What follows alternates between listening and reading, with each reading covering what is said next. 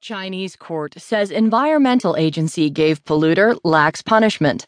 By Edward Wong, with Javier C. Hernandez, who contributed reporting, and Owen Guo, who contributed research, in the New York Times World section.